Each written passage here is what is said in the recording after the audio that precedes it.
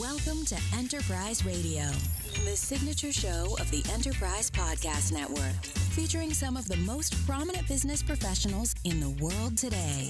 And now your host, Eric Dye.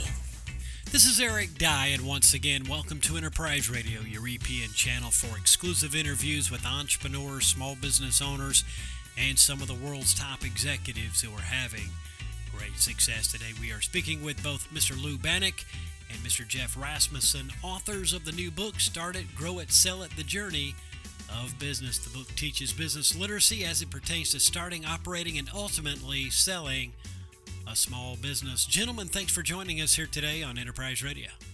Glad to be here. Thanks, Eric. And our pleasure to have you both with us today, and thanks for your time. So for starters, Mr. Bannock, what drove you both to write this book? Yeah, no, I appreciate it, Eric. I've had a number of experiences over 30 years in banking, and really came out of the book really came out of three different thoughts that I had regarding different assignments.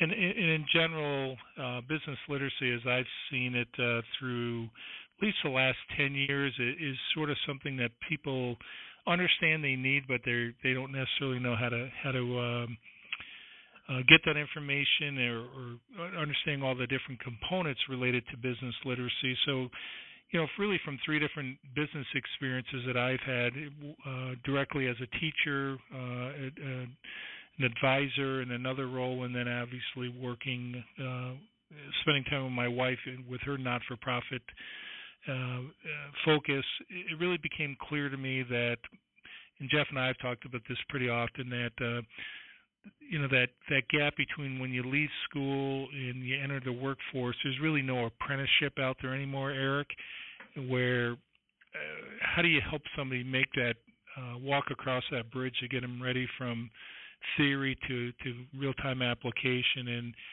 as I said, those three experiences that I had over the last probably 7 or 8 years really informed me that this might be something people would be interested in. It's a quick way in 6 to 7 hours.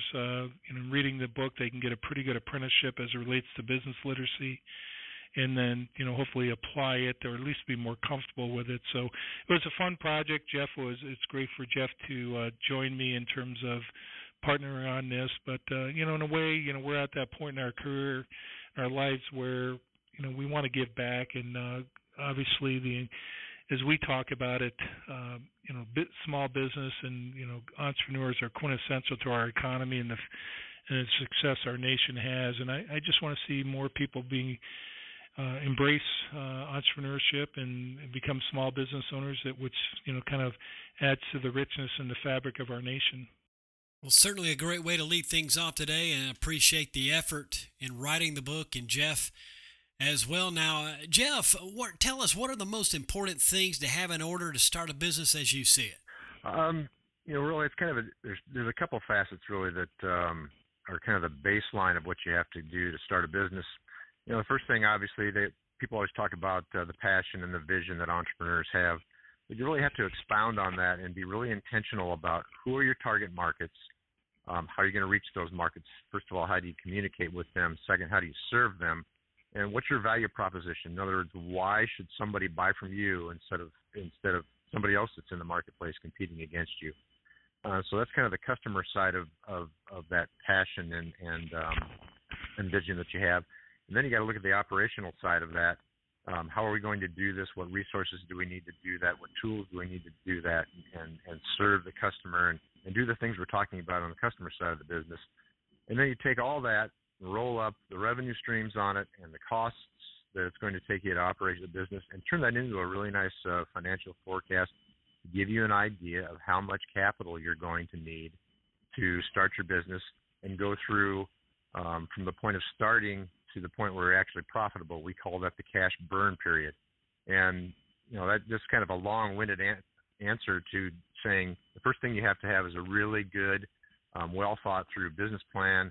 Format isn't so important as long as you cover that customer and operational side with financial forecast in place, and then have plenty of capital, because it always takes, in my experience, more capital than you think it's going to before you reach that break-even point where you're actually starting to turn a profit. So good business plan, good level of capital, either debt, investment, a little bit of both, and then you're off and running. Great feedback there. Really appreciate that. Now, what action should a business owner take to significantly increase the chances of long-term success? Yeah, so this is Lou. I know Jeff and I probably have a very similar answer on this. Typically what we see, Eric, in small businesses, two things. One is the owner does everything, and he or she is very technical and doesn't want to hand that assignment off to somebody else so they can scale the business and grow the business, so they can move out of working in the business to on the business. So to me, that's an important one, where to scale and to grow a business, it requires innovation, it requires forward thinking, and it's hard. And I don't know how many entrepreneurs you've seen do this. They just get trapped in the day-to-day and can't focus on the growth that potentially is ahead of them, because they can allocate time to be strategic, not just in the day-to-day business. And part and parcel to that is really having partners, and I'm not talking necessarily in the business, but advisors. And as we talked about with others, your investors, the idea of getting an investor doesn't necessarily mean that's the only reason you want the investor. You really want the investor for the ideas, the intellect, and hopefully some of the mentorship. And then you can kind of carry that forward. I also think there's an aspect of zone coverage where the more you build your team, in fact, you get to pick your team, whether that's the CPA, whether that's your attorney, or whether your investors, to build the zone coverage you need to help make that business, one, resilient. That, and I think the statistic, Jeff, correct me if I'm wrong, but with an advisor, you increase that business success rate from 20% to 40% in the first 5 years. So that concept of building a team that will help advise you, in addition to the recruiting a team that will help you grow the business, are important steps that a lot of businesses and business owners won't take, because, again, they get trapped in the day-to-day of the business. And Jeff, I'm not sure if you have other thoughts. No, I think you're exactly right, Lou.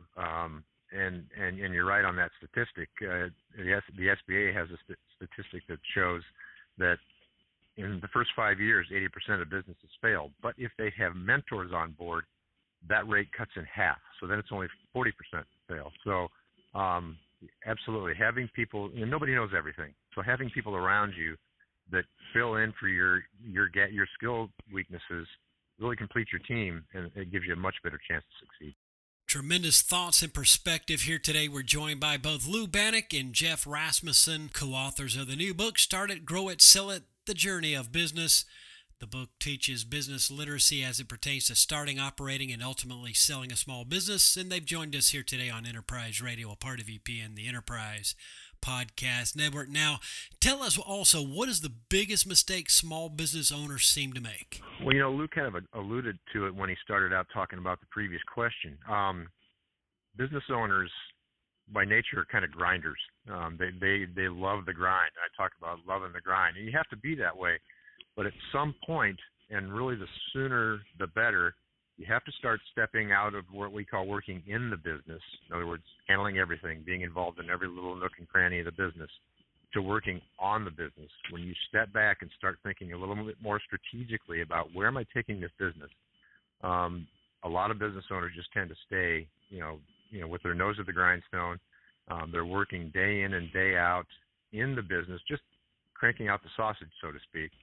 And they really never get a chance to step back and think about, well, where are we taking this? So the business grows to a certain point, and that person's actually kind of got a lid on himself or herself. You can only get as big as that person will allow it to be. But if you step back and be a little bit more visionary, bring somebody in to fill that role that you are performing, and then you take your vision and you move the chess pieces around a little bit, you have a much better chance of growing it. Because if you're not growing, you're shrinking. And then ultimately that's where that 5-year, 80% failure rate comes in. So you have to get out of the day-to-day, minute-to-minute operation, really. That's the biggest thing I see working with entrepreneurs. They can't make that transition, or they don't, because they're not sure how to do it. That's the biggest issue. Lou, when should a business owner begin making plans to sell their business? We hear that question a lot, and we hear that talked about on the program quite a bit, but I'd love to hear your thoughts on that as well. Yeah, and Eric, thank you for the question. I would, and my answer is actually, and I'm not trying to be funny, but my answer is the first day you start a business is value creation occurs over every day of running a business. And the worst time to think about starting a business is, you get 30 years into, or selling a business, we get 30 years into a business, and then you go back and look and say, geez, I don't have employee manuals. I don't have audited financials or reviewed financials. I haven't built my team. It's all my relatives. So the best time to start thinking about value creation, which ultimately leads to the capacity and the price that you're going to get for your business when you decide to sell it down the road, is day one. Literally, do it right from day one. And it gets back to kind of the, circling in back on my earlier comment around zone coverage. And I think the more professional you make your decisions and your advisors, whether that's a board or an ad hoc board, they'll give you the direction in terms of how to ensure that the decisions you're making ultimately will create value for that end buyer. The other aspect is kind of what we wrote in the book here, the business literacy around finance, economics, accounting, law, and communications. If you want to create value, you've got to use some of these tools out there, whether it's reading the business cycle, when it's a good time to make a business investment. For example, we could be going into recession, but going into recession might be an ideal time to make an investment because maybe you can get supplies cheap, or some people become available that otherwise wouldn't become available because the competitor went out of business. So it's using the business literacy tools that we speak to in our novel that enables that owner to not just once create value, but every single day along the journey to create value through his or her choices in terms of where they choose to focus their investment dollars and or their personnel.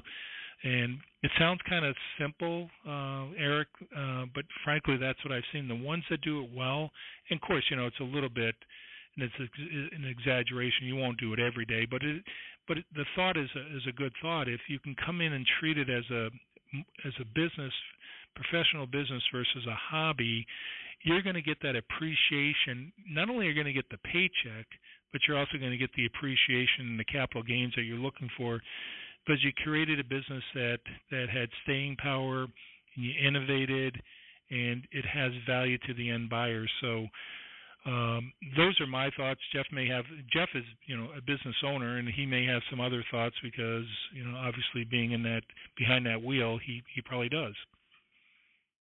Yeah, Lou's again, he's spot on that. You start from day one. You start with the end in mind. And so you set your business up so that you never know when somebody is going to come by and maybe perhaps offer you to buy you out. But we talk about in the book, run it like it's always for sale. And if you're doing that, you're going to be doing things the right way, and you'll be doing the right things. And that's going to make sure that it presents itself well to a possible investor as well as to your client. Some big-time thorough coverage there per that question, and per your expertise. We can't thank you enough for sharing your insight on making plans to sell your business. And in summary and in conclusion, what final advice do you each have for business owners tuning in from all over the world today? Well, I'll take the first shot at this, and Lou can follow up if he wants. Again, I can't stress enough to have a good plan, adequate capital, and then once you have that, make sure you keep your personal finances separate from your business finances. I've seen too many entrepreneurs that everything comes out of the pocket. It goes in one pocket and it goes out of that pocket, and at the end of the day, the business doesn't separate itself from them. And you've got to make sure that business is a standalone entity, operates with or without the entrepreneur. That's the best scenario. If you go on vacation, they don't miss a beat. Then you're doing things right.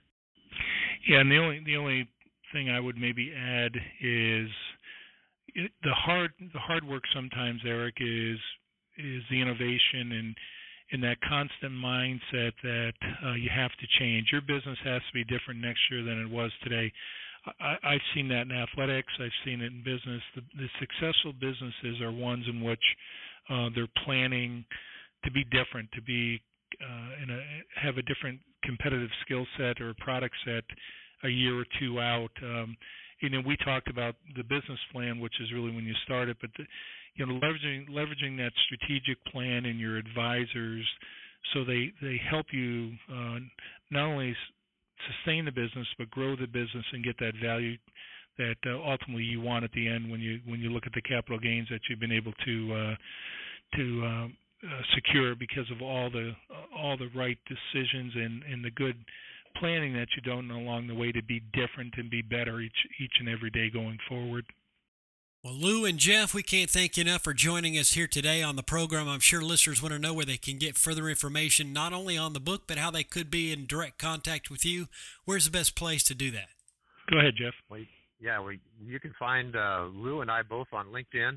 We're pretty active on there from a posting standpoint, and we have very clearly labeled profiles. And then we also our business is called Take the Next Step Training and Coaching. We have a website or a LinkedIn page for that as well. Eventually we will have a website, but that's been serving us pretty well up to this time. So they can find us on LinkedIn. And that certainly works, and we'll leave links within the show notes of this broadcast. Again, gentlemen, all the best, and thanks so much for joining us here today on Enterprise Radio. It certainly was our pleasure.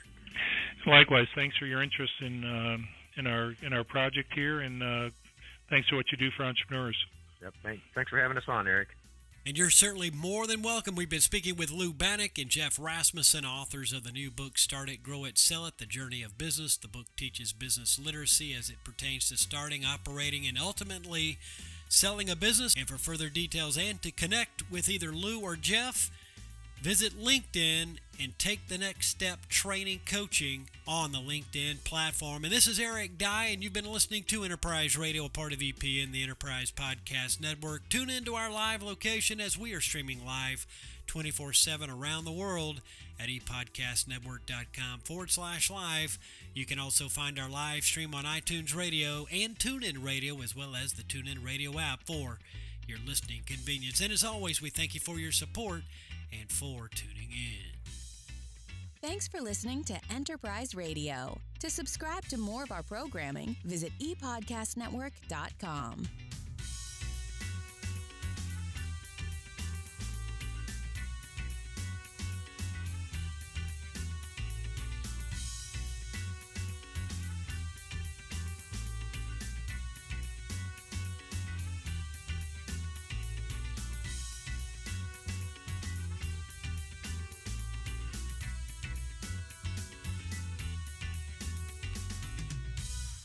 This is the ePodcast Network.